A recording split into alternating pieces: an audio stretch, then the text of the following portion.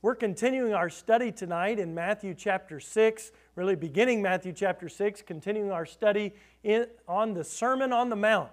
As Jesus preached this message here as part of His ministry, many people were gathered to hear Him preach. Jesus was dealing with a lot of the sins of the Pharisees and the scribes, those who held themselves up to be very religious people. And we understand that walking with Jesus is not just a religion, it's a relationship. It is personal with Him.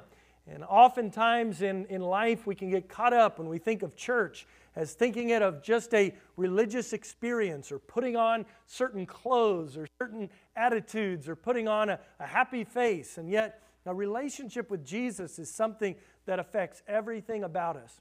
In the same way, if you're married, you know that you may have had a formal wedding ceremony where you put on fancy clothes and you made formal promises one to another.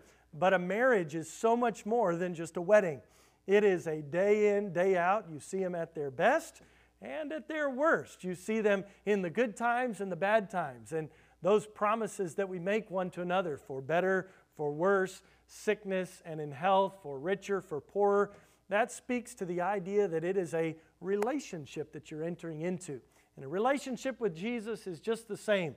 And so in Matthew chapter 6, Jesus begins dealing with some of the outward illustrations of a walk with Him. And He speaks against some of the outward show that sometimes accompanies religion. And He talks about rather how we ought to behave ourselves in a right way before God and others. We looked over the last number of weeks at the second section of Matthew chapter 5, which focuses on what we believe and the inner moral righteousness. And we looked at 6 different illustrations of this righteousness as He talked about murder and how we ought not to even think evil towards somebody else, that even our thoughts towards others in hatred and anger towards others could be related to the physical act of murder. He talked about adultery and how even our mind towards lust towards another person are sin, in the same way that actually committing the physical act is sin.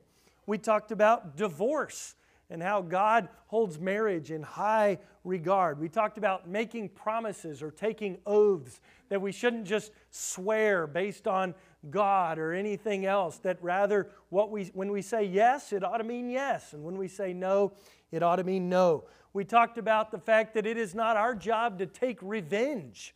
God says, "Vengeance is mine, I will repay, saith the Lord." Even though we may inside feel like, "Oh, I want to get them back for what they did to me. They hurt me, I will hurt them back."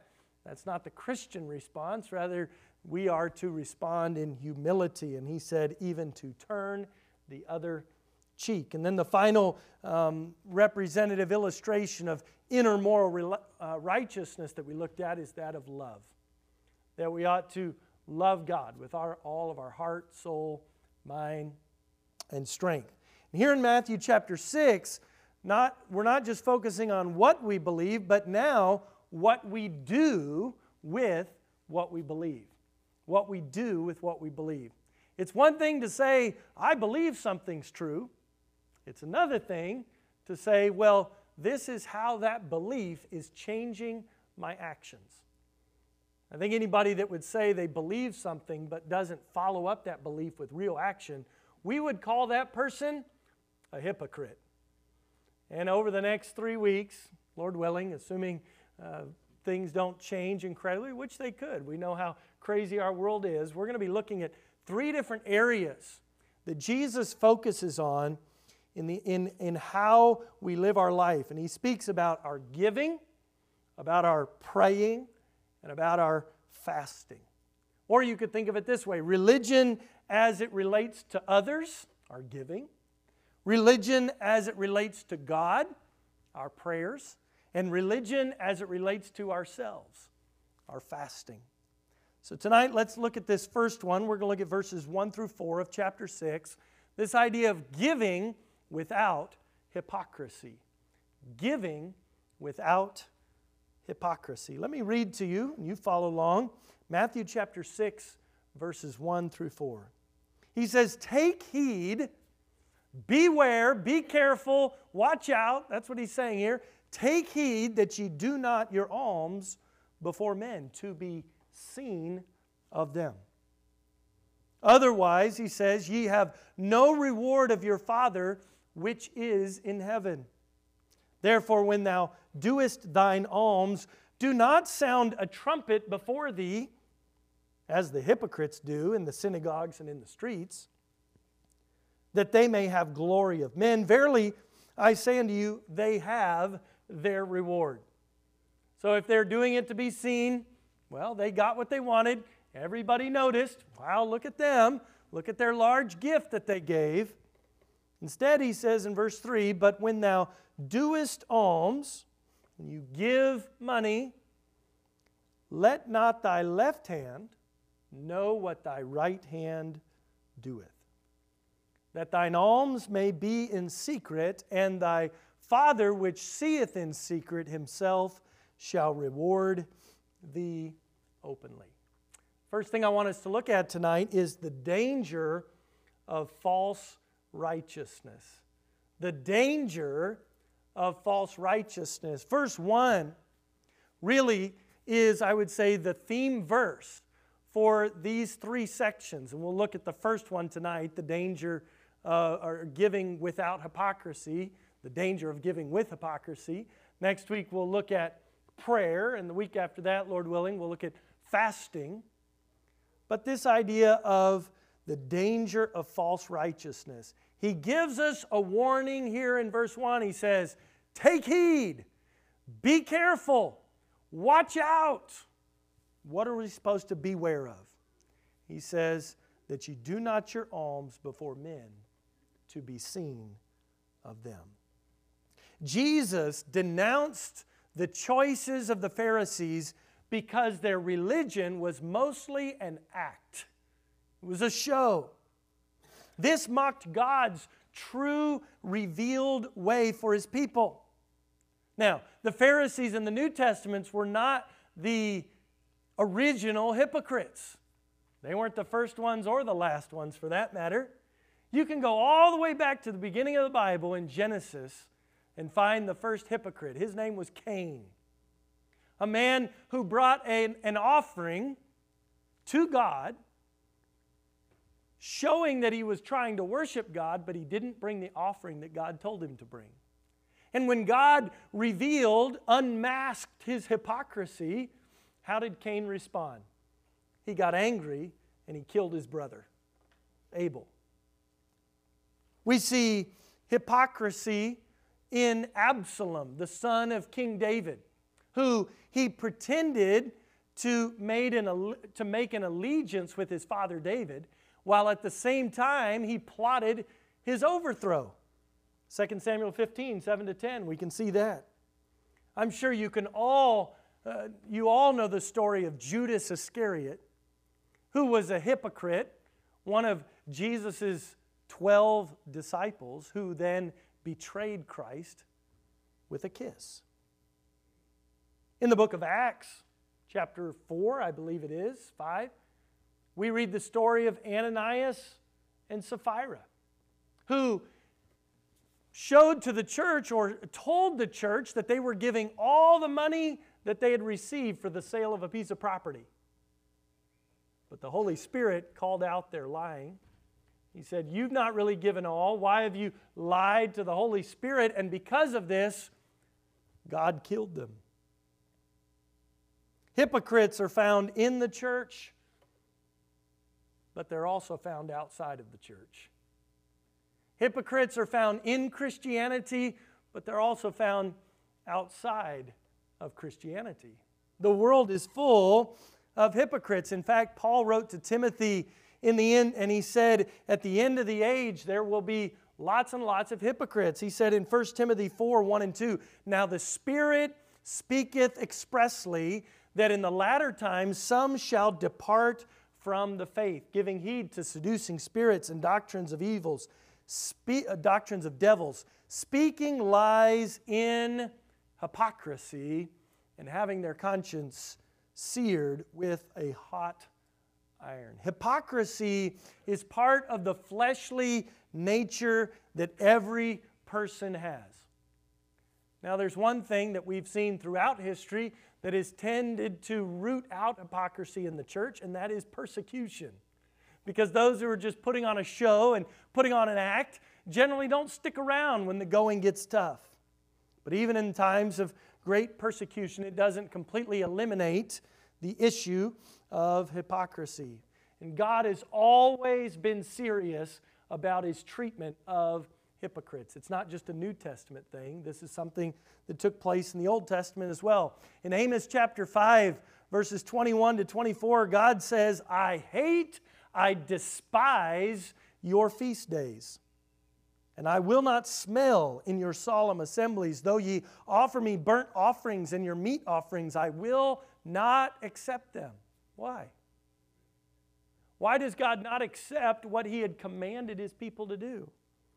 He says, take thou away from me the noise of thy songs, for I will not hear the melody of thy viols, but let judgment run down as waters, and righteousness as a mighty stream. Why would He not receive their burnt offerings? Because they were just a show, an act. They were not done out of a pure heart before God. See, every religious act that God prescribed for us to do, if it's performed insincerely and not accompanied by righteous living, then it's not acceptable to God. That's why He says in Matthew 6:1, take heed that ye do not your alms before men to be seen of them, otherwise ye have no reward of your Father which is in heaven.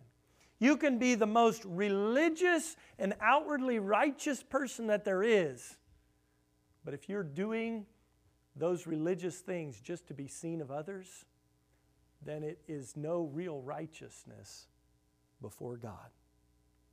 There's the famous statement that Samuel made to King Saul in 1 Samuel 15:22 when he said, hath the Lord His great delight in burnt offerings and sacrifices, as in obeying the voice of the Lord? For behold, to obey is better than sacrifice, and to hearken than the fat of rams.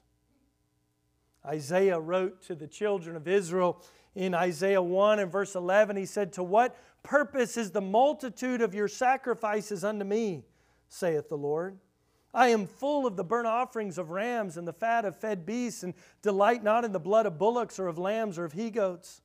He said a little later on in verses 13 to 15, bring no more vain oblations. Incense is an abomination unto me. The new moons and Sabbaths, the calling of assemblies, I cannot away with. It is iniquity, even the solemn meeting.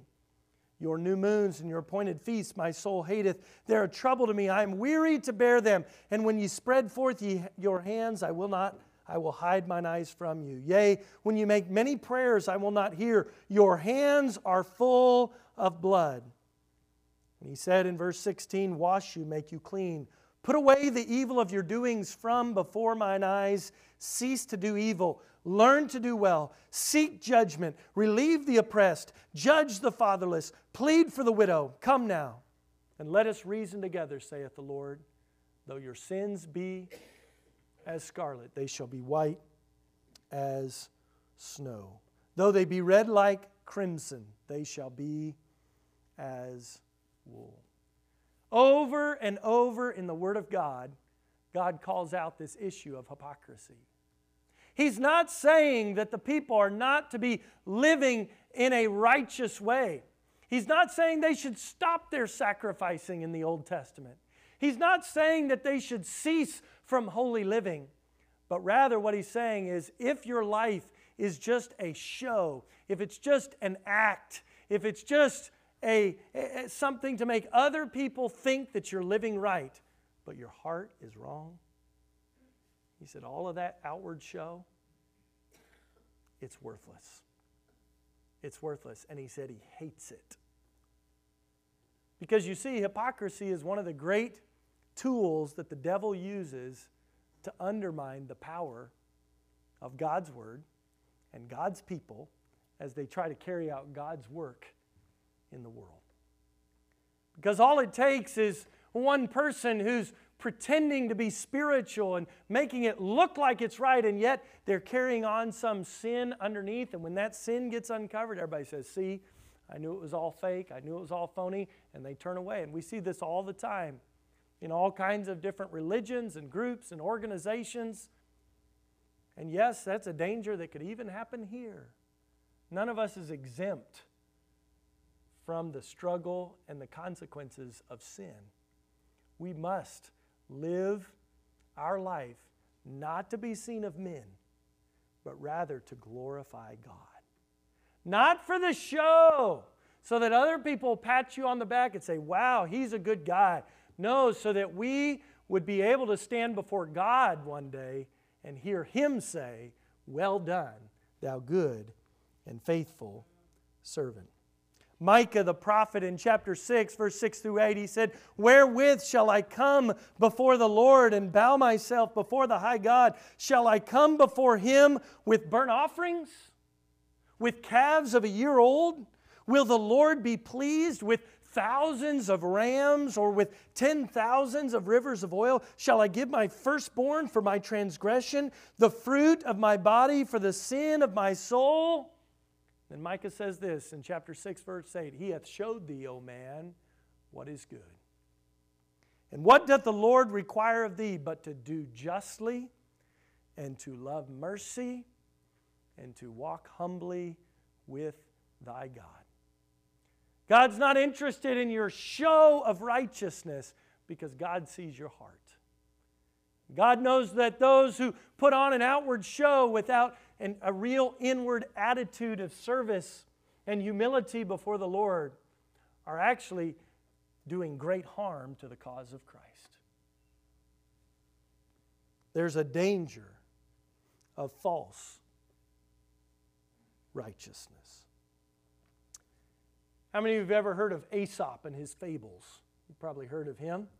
And Aesop wrote a whole number of different fables, and he has one. He tells the story of a wolf who put on some sheep's clothing, a skin, and he snuck in with the rest of the flock into the fold at night, hoping that while he was in there with the sheep, that in the dark, when the sheep weren't really paying attention, he'd be able to capture and eat a lot of sheep.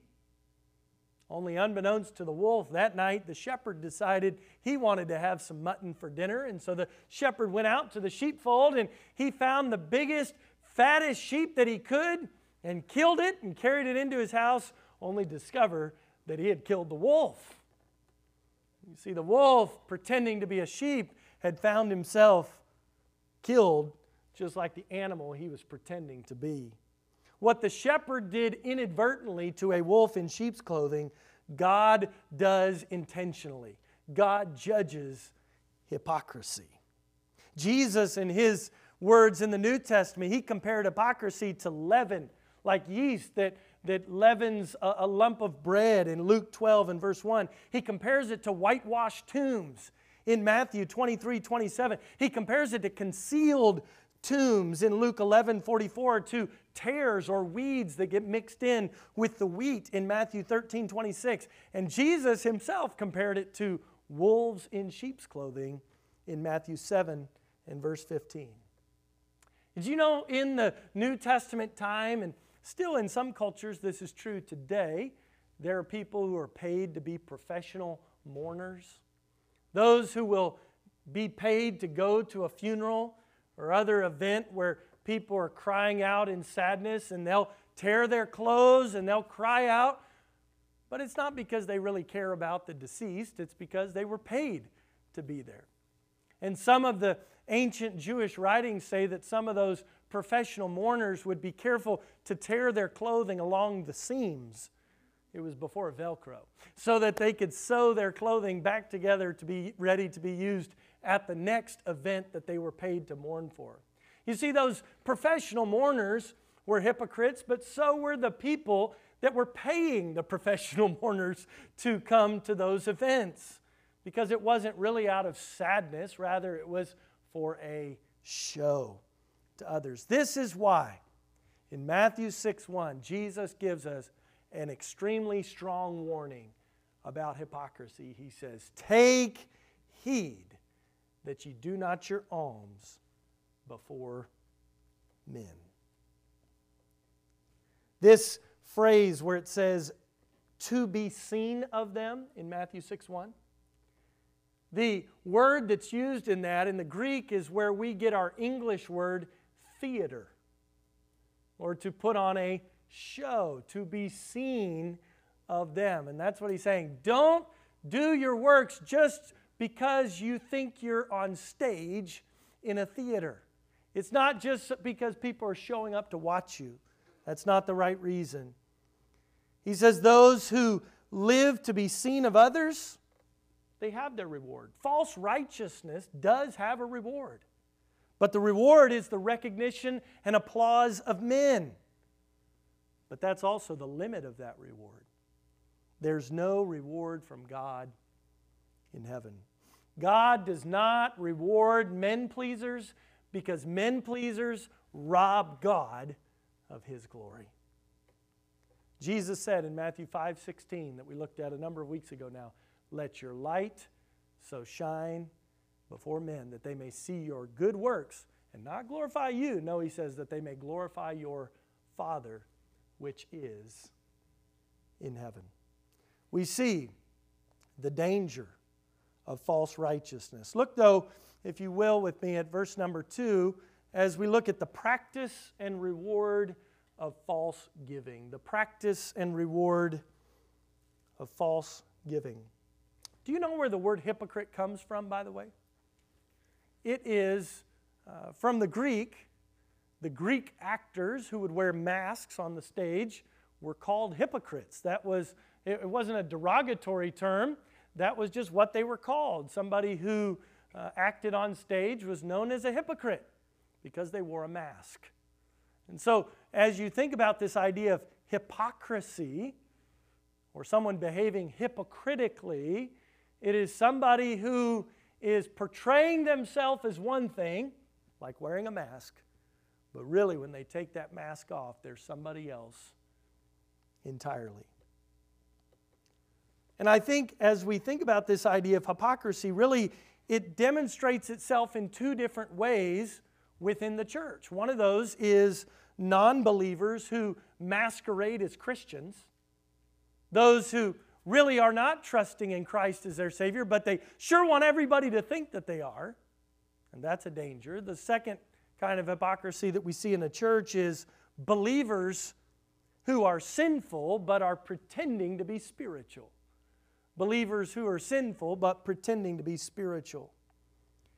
Let's look at verse 2 together. It says, therefore, when thou doest thine alms, and alms are just any sort of charitable giving, often finances, money.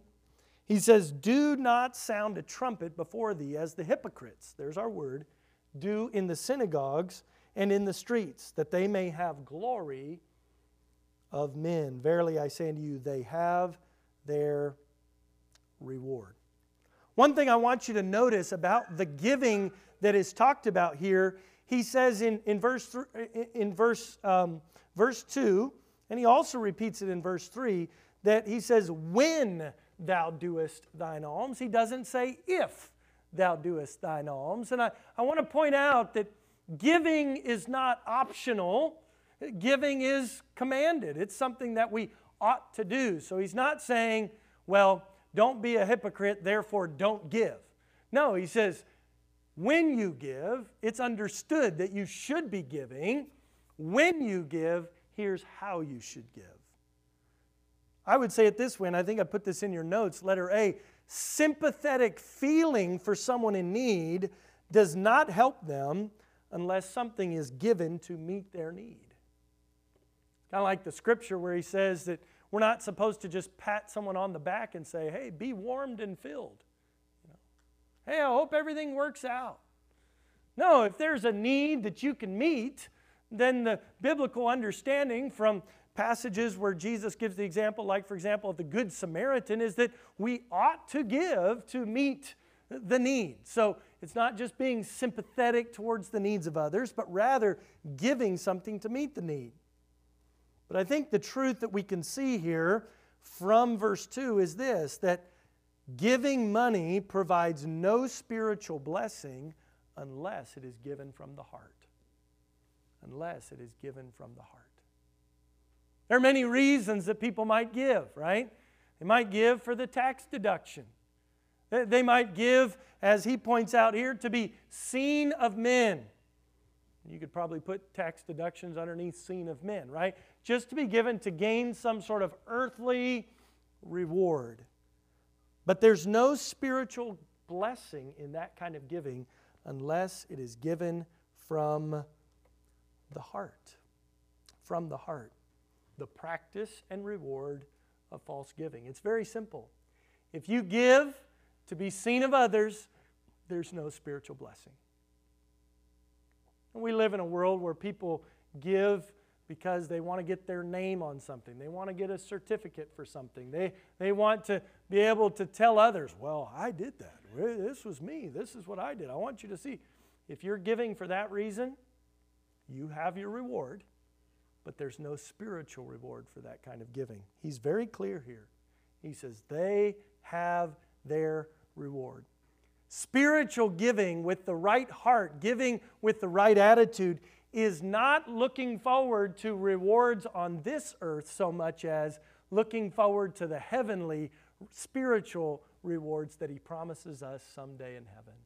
Our giving should never be so that others look at us well or that we somehow gain some earthly blessing. Our giving is always so that God would reward us someday in heaven.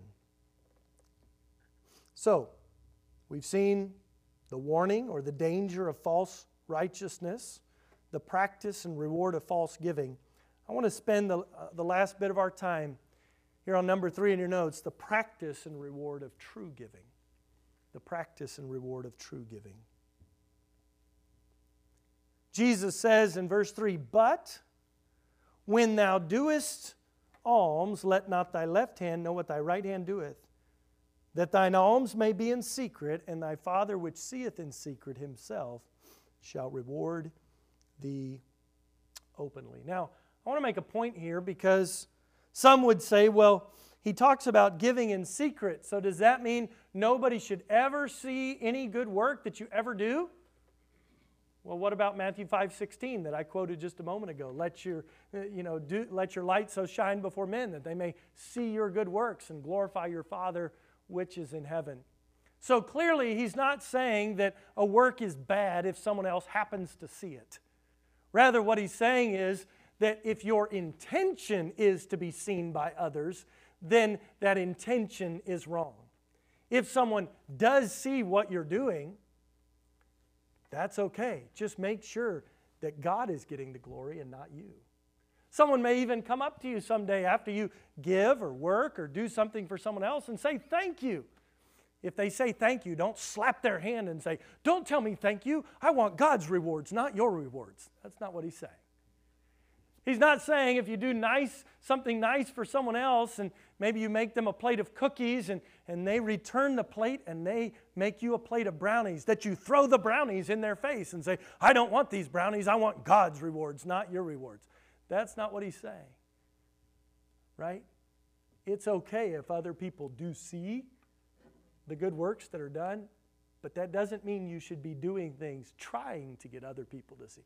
Well, I sure hope they notice that I did that for them. I sure hope people know how much good I do around here. I sure hope people can see the blessing that I am to this place. That's the wrong attitude, and God says, you already have your reward if that's your attitude. So I just want to make that clear. Yes, we are to do our giving in secret. We're not to be pursuing the applause of men. But if somebody does see what you do and thank you for it, or there is some blessing that comes your way as a result of that, yes, deflect the praise to God, but you don't have to throw the cookies back in their face, okay? Let's move along. He says, our focus, right, is our Father which is in heaven. Thy Father which seeth in secret Himself shall reward thee openly. Our gift is given with the focus on our Heavenly Father. Letter A there in your notes. Giving from the heart is investing with God. Giving from the heart is investing with God. Somebody said it this way: the most satisfying giving is that which is done and forgotten. If you're making sure that the church or that some other person is keeping good account of your giving, then you have your reward. Let God be the accountant for what you give. Jesus said in Luke 6:38, "Give, and it shall be given unto you, good measure, pressed down and shaken together, and running over shall men give into their bosom. For with the same measure that ye meet withal, it shall be measured to you again." Paul wrote in 2 Corinthians 9:6, but this I say, he which soweth sparingly. So if you just plant a little bit of seed, he says, "You shall reap also sparingly. And he which soweth bountifully shall reap also bountifully." So you receive in measure to what you have given. The practice and reward of true giving. So I've already given you the first one, letter A, but I want to give you these 7 principles about the right kind of giving. Giving that comes from the heart and giving that is true giving towards God. The first one, as we've already seen, giving from the heart is investing with God. The second one is this, that genuine giving is to be sacrificial. It's to be sacrificial. In 2 Samuel 24:24, the king said unto Araunah, "Nay, but I will surely buy it of thee at a price. Neither will I offer burnt offerings unto the Lord my God of that which doth cost me nothing." He says, I don't want to offer sacrifice to God and show that I love God on something that didn't cost me anything. It says, so David bought the threshing floor and the oxen for 50 shekels of silver. Our giving, genuine giving, ought to be sacrificial giving. Jesus speaks about this in Mark 12, verses 41 to 44. Jesus sat over against the treasure and beheld how much the people cast money into the treasury. And many that were rich cast in much. And there came a certain poor widow, and she threw in 2 mites, which make a farthing. And he called unto him his disciples, and saith unto him, Verily I say unto you, that this poor widow hath cast more in than all they which have cast into the treasury. For all they did cast in of their abundance, but she of her want did cast in all that she had, even all her living. Genuine giving is to be sacrificial. Letter C, responsibility for giving has no relationship to how much a person has. Responsibility for giving has no relationship to how much a person has. And you say, what do you mean? Well, I'll say it this way. A person who is not generous when they are poor will not be generous if they become rich. And you know this to be true. Some of the most generous people you know are poor people. Luke 16:10, he that is faithful in that which is least is faithful also in much. And he that is unjust in the least is unjust also in much. Responsibility for giving has no relationship to how much a person has. The fourth principle for giving out of the right heart towards God is this, that material giving correlates to spiritual blessings. Some people think, well, material giving doesn't matter at all. God just wants our heart. No, there is a correlation between material giving and spiritual blessing. Luke 16:11-12 says, If therefore ye have not been faithful in the unrighteous mammon, that's your physical finances, who will commit to your trust the true riches? And if you've not been faithful in that which is another man's, who shall give you that which is your own? If you want to experience spiritual blessing, you need to be faithful with the financial blessing that God has given you. There are many who desire greater opportunities for leadership, greater opportunities for ministry even, but they're never able to because they don't handle their finances well. Material giving correlates to spiritual blessings. Another principle we can see from God's Word is that giving is to be personally determined. The Bible says in 2 Corinthians 9:7, every man according as he purposeth in his heart, so let him give, not grudgingly or of necessity, for God loveth a cheerful giver. Giving is between you and God as to determine the amount that you're supposed to give. But he gives us some good principles here, doesn't he? Don't do it grudgingly. Don't do it out of necessity. Oh, I have to give. If I don't give, God's going to take it from me one way or another. No. He says, God loveth a cheerful giver. Give cheerfully to the Lord. Letter F, give in response to need. Give in response to need. We've been looking at that as we've been studying through the book of Acts, as the Christians in one city heard about the physical needs of believers in another city, and so they took up a collection. They heard about the need and they gave towards that need to help those who were struggling financially. We are to give in response to need. And the seventh principle, letter G there, giving demonstrates love, not law. Giving demonstrates love, not law. You say, why do you say that? Well, look back at our text in verse number 1 of Matthew 6. Take heed that ye do not your alms before men to be seen of them, otherwise ye have no reward of your Father which is in heaven.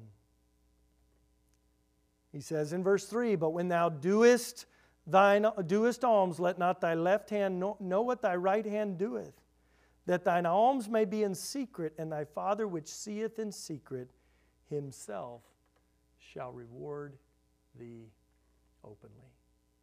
Our giving ought to be out of response, a heart of love towards God for his love that he has shown toward us. In the Old Testament, we see the tithe as a principle for giving. We even see that as Jesus talked about bringing the tithes into the storehouses. But as you get into the New Testament later on in the epistles, all it says we're to give abundantly. We're to give in measure to how God has blessed us. So it seems as if for the believer, there's no cap to the amount that we can give. Rather, he says, no, give as much as you want. Give in response to how God has blessed you. Purpose in your own heart what you're going to give before the Lord. Don't give to be seen of men. Give to glorify your Father because He has been faithful to you. When I think about this in response to giving, I realize that the key is your heart. The inner attitudes that motivate what you do and why you do it. If you are focused on remembering exactly everything that you gave and that everybody who paid attention to what you gave, the principle we learned tonight is that God will forget. If you remember, God will forget, but if you forget, in other words, you give not for the purpose of remembering and letting others remember, God will remember. God will remember. The greatest reward any believer can have is the knowledge that he has pleased the Lord. That he's pleased the Lord. That's the most important reason any of us can give. Tonight, we've looked at the importance of giving without hypocrisy.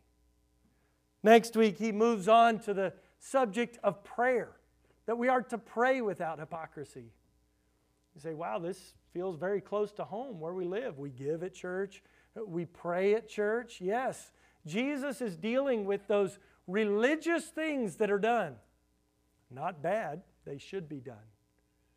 But He's telling the people, you need to make sure your heart's right. Remember, walking with Jesus, it's not just a religious practice of this is what I do.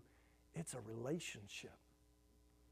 And a relationship is something, it's not just about what I do, my actions, it's about my attitudes too. Why I do them. God cares that our attitudes are right. God sees our attitudes. And you know as well as I do, when we do something but we're rolling our eyes when we do it, it's not doing it out of a genuine heart. Rather, it's a heart of hypocrisy. It's just like walking around with a mask on. And everybody's saying, well, that mask might look pretty, but what's behind the mask? So, as we look at these passages over the next few weeks, I would just encourage you, put down the mask, take it off. It's so easy. All of us probably carry one around in our back pocket, and at the right moment we try to grab it and stick it on. It's just human nature, right? Let me put on my good mask here. I'm going to church. But let's go to the Lord and say, Lord, let's take that off. I want to be genuine. I want to be real before you. And not because I want everybody to know all my problems. No, I want to give glory to God, because when God transforms your life, instead of it bringing glory to you, it now brings glory to God. When you give, not just to be seen of people, you don't have to let anybody know. Just give so that the Lord will know. And the Lord sees, because He sees it all. He sees our hearts. Let's be people that are genuine people, not people that are hypocritical in our actions. Don't feel like you have to come to church and put on a show and, pretend to be something. Come to the Lord, submit your heart to Him, submit your actions to Him, submit your way to Him, and say, Lord, I'm yours. Please change me and make me into what you want me to be. And I promise God will do it. He'll change you. He'll help you. Don't make a show. Just give out of a genuine heart to please your Heavenly Father. Let's pray. Lord, we love you and we thank you for this night. Lord, we thank you for your word that deals with something that is very personal, our finances. Lord, we know that our finances and how they're handled ultimately come from our heart. It comes from our heart. I pray that we would, as believers, as followers of you, submit our will to you, and we would follow you faithfully. It's in Jesus' name I pray. Amen. Amen.